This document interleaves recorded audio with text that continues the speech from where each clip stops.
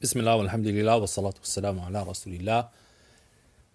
Welcome back to Fiqh Fridays, where we are covering Qaddumi's Elementary Hanbali Primer by Al-Allama Musa ibn Isa al-Qaddumi al-Nabulsi, one of the scholars of the Hanbali school that lived before the First World War and was an appointee of the Ottoman government to teach in his area and was known for his piety and teaching ability, and he was actually the main teacher in Jami' Nablus and had done much of his studies in Damascus and other places. In the last episode, we talked a little bit about his bio. So, my name is Joe Bradford, and this is Fiqh Fridays. Today, we're going to go over the second point of Qaddumi's elementary primer. And he asks a question. He says, question number 2, what are the categories of water? The answer, water is 3 categories. The first is purifying, the second is pure, and the third is najis. Now, his discussion of this issue is about 2.5 pages. So what I'm going to do is I'm going to not go into the technical analysis of every word, as we mentioned last time, but I'm going to give you the gist about these categories. Now, why did the scholars talk about the categories of water in the first place? Some will say water is only 2 types, pure and najis. Others will say that it is pure, purifying, or purifying, pure, and najis. Others go up to 5 different categories for water. And this is an issue which many people, when they start reading the books of fiqh, delve so deep into, and they can't crack that they give up. Imagine that. Believe it or not, they give up on studying fiqh because this issue gets so deep. And in fact, it is a very, very good case study of how religious texts and empirical science and practical issues are all brought into play when determining the validity of an act such as purifying a person, a place, or a thing for its use in devotional or mundane issues. So, why do they say that there are 3 categories of water? Well, let's just talk about what the author says. We'll talk about why they said there are 3 categories of water. Okay, so think about it like this: you've got a mind map in your mind, because we're talking audio here. I can't draw anything for you on the board. In your mind, you have to make wudu. You need to purify yourself ritually. Now, go and find something. Allah subhanahu wa ta'ala mentions in the Quran that He has sent down water لِيُطَهِّرَكُمْ بِهِ, to purify you. يَا أَيُّهَا الَّذِينَ آمَنُوا إِذَا قُمْتُمْ إِلَى الصَّلَاةِ فَاغْسِلُوا. O you who believe, when you stand for prayer, then wash. And then he talks about the limbs of wudu. We'll actually cover that verse later. So the idea here is we need water. We need something to wash ourselves with. What is that thing that we wash ourselves with? Water. Okay. Now, is all water allowed to use or not? The same question came up to the Sahaba radiyallahu ta'ala anhum. In the hadith of Abu Hurairah radiyallahu ta'ala anhu, it's narrated in the Sunan and in the Sahih, that he said, a people came to the Prophet alayhi salatu wasalam. They said, Ya Rasulullah, inna narkabu al-bahr wa nahmilu ma'ana al-qalila min al-ma' فإن شربناه or عفوا فإن توضأنا به عطشنا هل نتوضأ بماء البحر. O Messenger of Allah, we're people of the sea. We traverse the sea. We carry with us a little bit of water. If we make wudu with it, we'll go thirsty. So, can we use water from the sea? Can we use seawater, salt water? So what was the Prophet ﷺ's reply? He said, هو الطهور ماؤه الحل ميتته. And in this hadith has been narrated in many different ways, with the story either being expanded or summarized, but almost universally the Prophet's answer is always narrated the same. هو الطهور ماؤه الحل ميتته. It is pure, or it is that which is water is pure, and its dead is permissible. Meaning that you don't have to do dhabiha to a fish. Okay? هو الطهور ماؤه الحل ميتته. Now they only asked about water. So he said its water is tahur. It is pure, purifying. الحل ميتته. And its dead, its carrion, is permissible, meaning that you don't have to slaughter it. Why did he talk about the dead that after that? Well, for two reasons. Number one, this is what they call in al-balagha, in the science or in the discipline of literary rhetoric and rhetorical syntax, and however they translate balagha into English. They call this al-jawab al-hakim. This is the wise answer. That when someone asks you about one thing, you answer them with something which is related to it that they're probably going to ask about besides. Just like وَيَسْأَلُونَكَ عَنِ الْأَهِلَّةِ قُلْ هِيَ مَوَاقِيتُ لِلنَّاسِ وَالْحَجِّ. They ask you about the stations of the moon. Say they are means by which people tell time and for determining Hajj. So this is what they call al-Jawab al-Hakim. All right, so he said, هُوَ الطُّهُورُ مَاؤُهُ.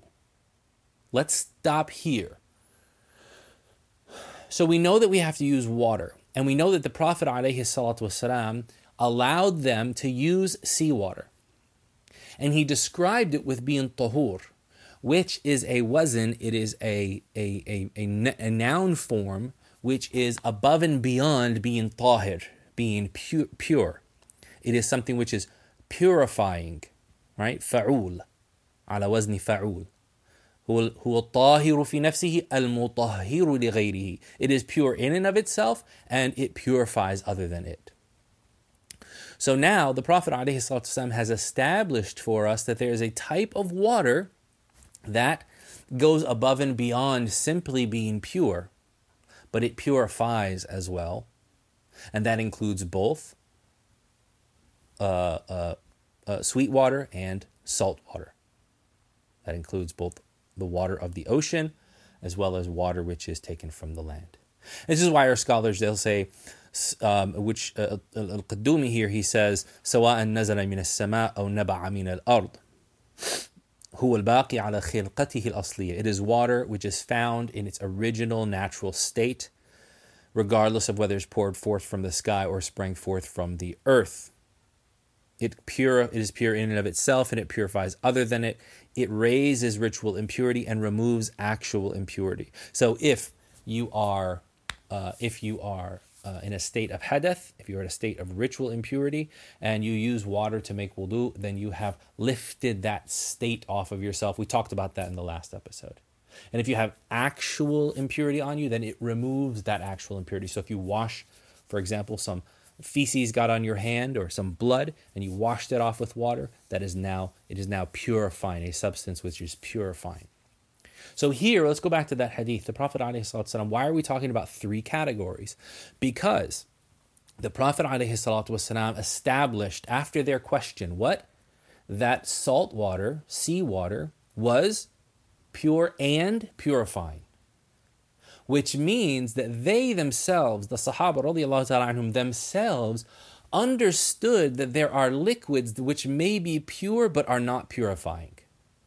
Which is why they asked. Why wouldn't they ask? If it was a given to them, they wouldn't have to ask the question. They would have just used the umum, the generalities of the texts.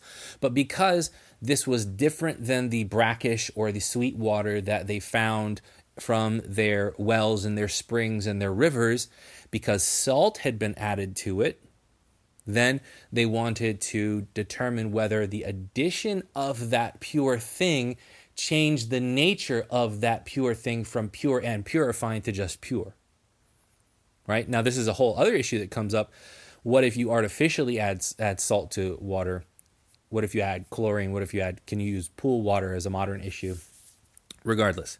The the Sahaba radiallahu ta'ala anhum understood that there was something pure and not purifying, therefore they asked about seawater. And this shows that there are three categories of water: that which is pure and purifying, that which is pure but does not purify, and that which is najis.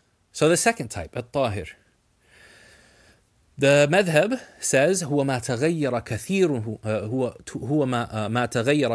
من لونه أو طعمه أو ريحه بمخالطة شيء طاهر كالزعفران. It is what water which has changed in color, taste, or smell by mixing with a pure substance like saffron. So think about it this way: anytime you have an attribution to the water, orange water, saffron water, rose water, this is not water which can be used for wudu. Why? Because the addition of that thing, right, which is not naturally occurring, and changes the object of that water from being simply water to being something that is attributed to another substance, right? Not a place, but another substance.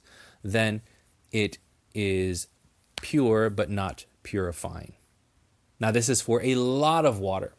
What about a little bit of water?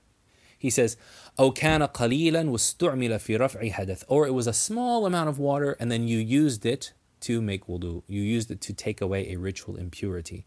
And this is an issue which is of particular discussion. It's probably not too popular nowadays because amongst the Hanbali school, the opinions of Shaykh al-Islam ibn Taymiyyah have really gained precedence. And so some of the standard opinions of the Hanbali school have actually been forgotten. And this, however, is the standard opinion of the Hanbali school, that if somebody uses water to make wudu, then you cannot use that water again to make wudu. So just as there is a pure water which does not purify because something has been added to it, if you were to make wudu, then the spiritual state of that water has changed and therefore it is now only pure but not purifying. You could wash your floor with it. You could add it to your plants, but you cannot make wudu with it. Number 3, this is an issue which is specific, again, and due to a hadith, where the entire hand of a legally responsible Muslim is submerged into it after having awoke from a night's sleep before washing it 3 times with intention, and the basmala, which is obligatory. There's a lot to unpack there, and I'm actually going to leave it alone, and we can come back to that issue later because there's a lot to unpack in that one sentence. But think of it just like using it for wudu. Whether you use it for wudu, which there are texts specifically for, and there are texts specifically about washing one's hand before placing it into a dish of water in the morning, that if you were to do so, then you now nullify the purifying effect of that water and make it simply pure. Why? Talk about that another time. He says, هو الطاهر في نفسه غير مطهر لغيره. It is pure in and of itself, yet does not purify other than it.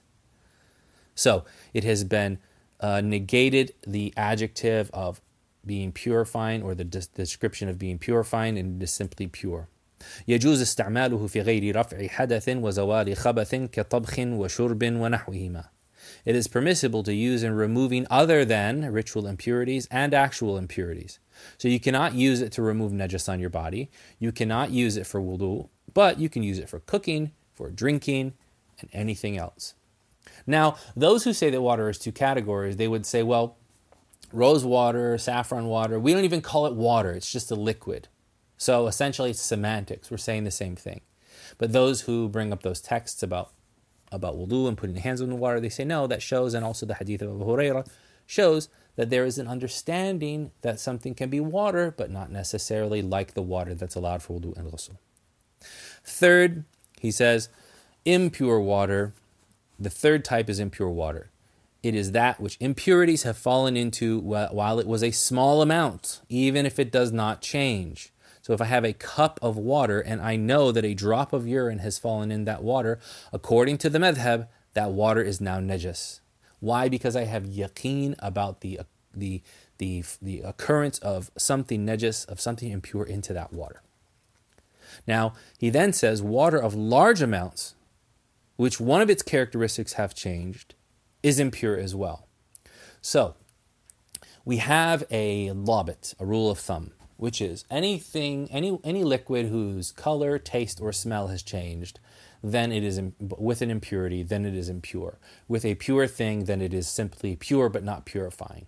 Okay, so if I have a 50-gallon drum of water, okay, if I have a 50-gallon drum of water, and a drop of urine falls into it, and I can't smell it, I can't taste it, right?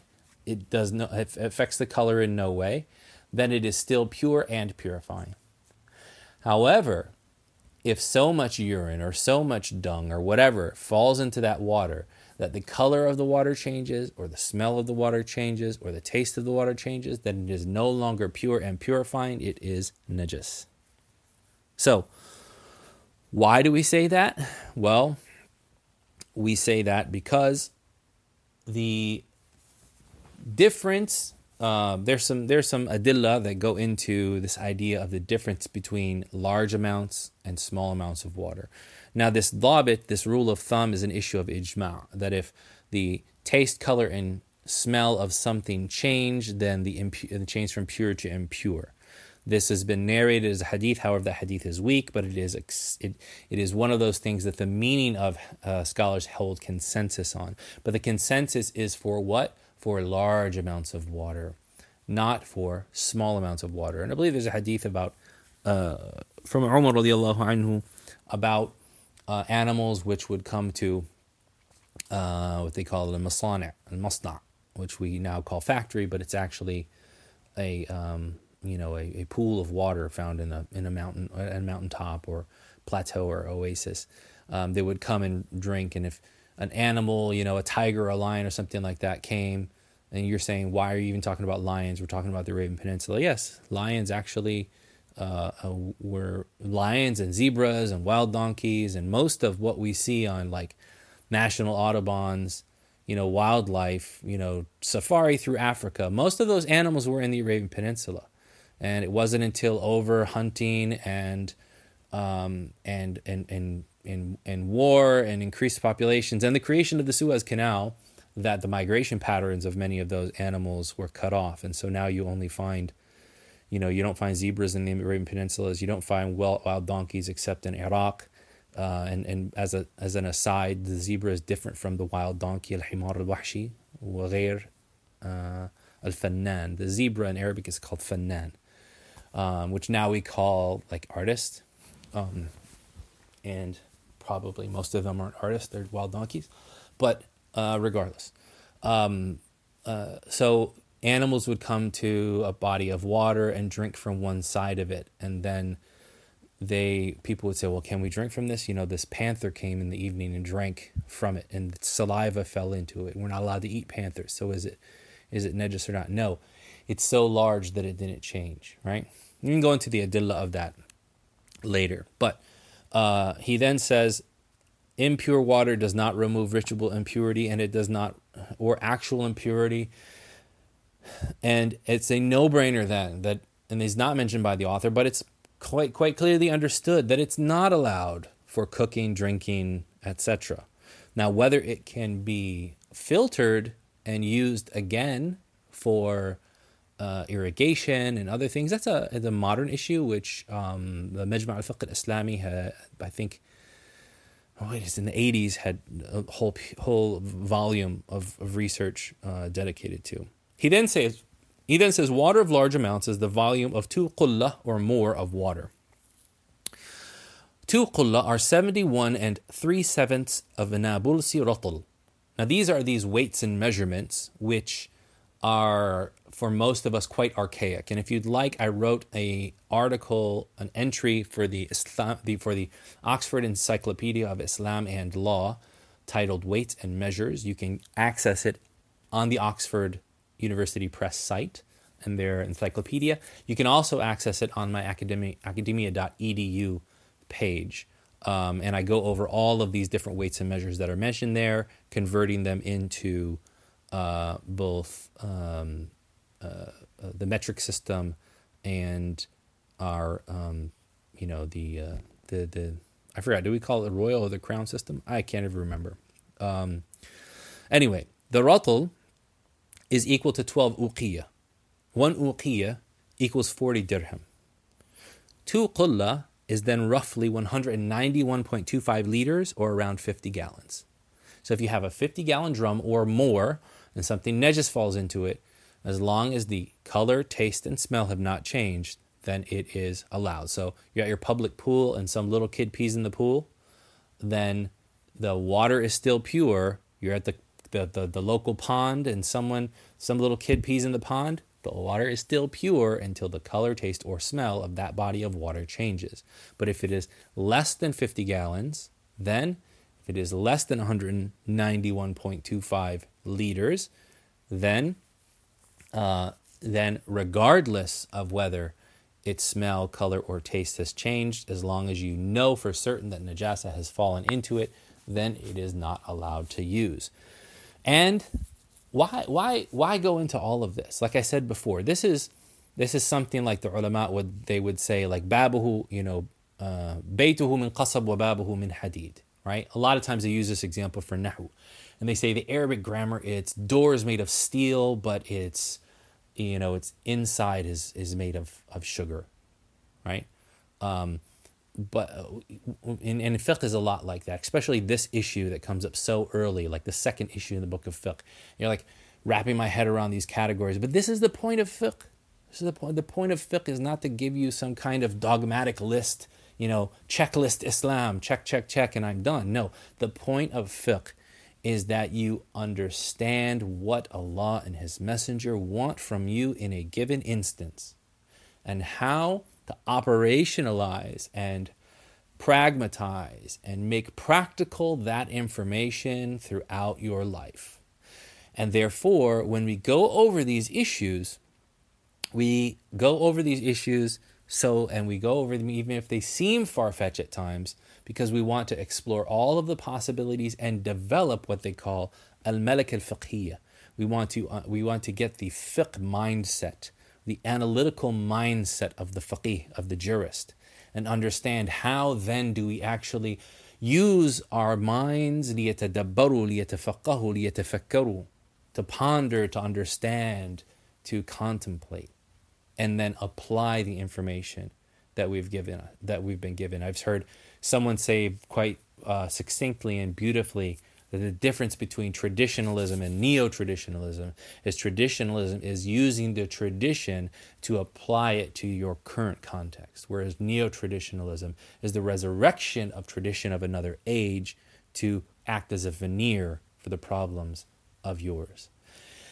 So with that, we're going to conclude, because I don't know how many minutes in now we are, but we're about 23 minutes in, and this is the last issue on the section on water, and a lot more can be said. Inshallah ta'ala, I'll probably start teaching this book in depth to some of you. Probably have a limited class online, and if you're interested in that, then comment on SoundCloud or on Facebook or on Twitter, wherever you see that, and let me know. And one of you brothers out there in France, I already know that you've been asking me for like the last 2 years, and I promised you that I will, and we will inshallah start that class. But alhamdulillah, we will stop now, and I will inshallah ta'ala see you next Fridays for more Fiqh Fridays. And I want to thank all of you out there that are listening, all of you out there that help to support JoeBradford.net, you anonymous supporters and donors, and all of you out there that help with the and creation of mywasiya.com, which is the Islamic estate planning online tool. MYWASSIYAH.com.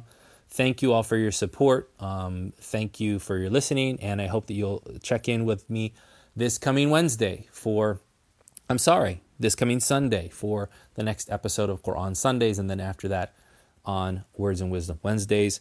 My name is Joe Bradford. Talk to you later. Assalamu alaikum wa rahmatullah. Wa sallallahu wa sallam ala nabiyyina Muhammad wa ala alihi wa ashabihi wa sallam.